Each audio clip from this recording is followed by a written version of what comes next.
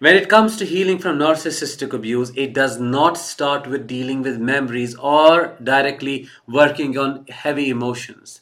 It does not start with grieving. It does not start with moving on, letting go, or even accepting, or the big word, forgiving.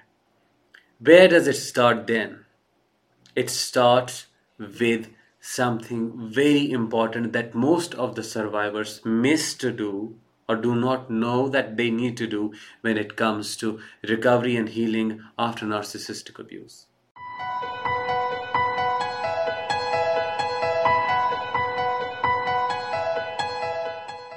Hi, I am Danish Bashir, a narcissistic abuse recovery professional, and today I'll be talking about the most common mistake that survivors of narcissistic abuse make when it comes to healing process. Imagine a person going for an adventure to a jungle where there is no way of communicating with the rest of the world, where the person would have to use a primal instincts of fight, flight, freeze, and thinking when it comes to surviving in that kind of environment. And somehow the whole communication is lost, and this person gets lost in this jungle, in this forest, and now has to find its way out. What would be the main things that this person would think when they are in the forest?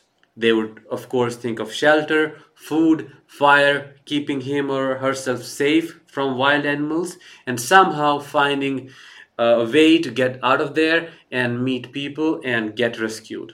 Correct? The same way, when you are in a narcissistic relationship, your brain is in a complete survival mode, and so is your body. And when you come out of the relationship, you cannot expect yourself going through the memories or thinking about letting go or moving on or forgiving or even working with the heavy emotions. It's the same way you would not expect this person who has survived the jungle, to talk about the whole experience, to start working again, to get started with a normal routine. You would not do that.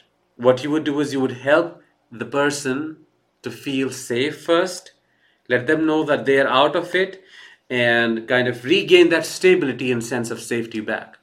The same thing applies to healing process when it comes to effective healing and healing that really lasts and makes deep changes in you. When it comes to healing, the first thing is not working on memories or emotions, as I said, but the first thing that you must do is find that sense of stability and safety back.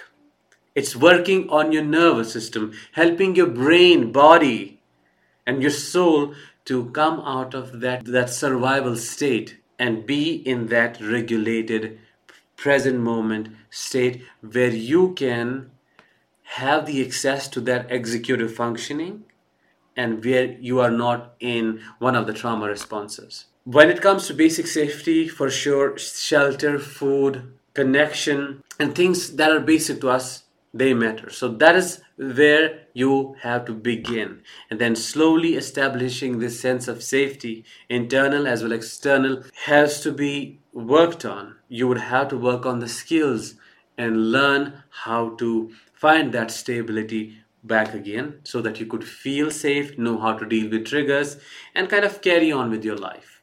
And once that is done, you then begin grieving and remembering of what happened in the past.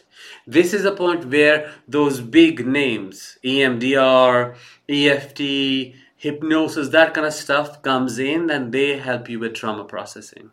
And then you go on and just do that kind of work. Remember, healing is not about digging in always or working on memories. It begins with regaining that sense of self, safety, and stability back.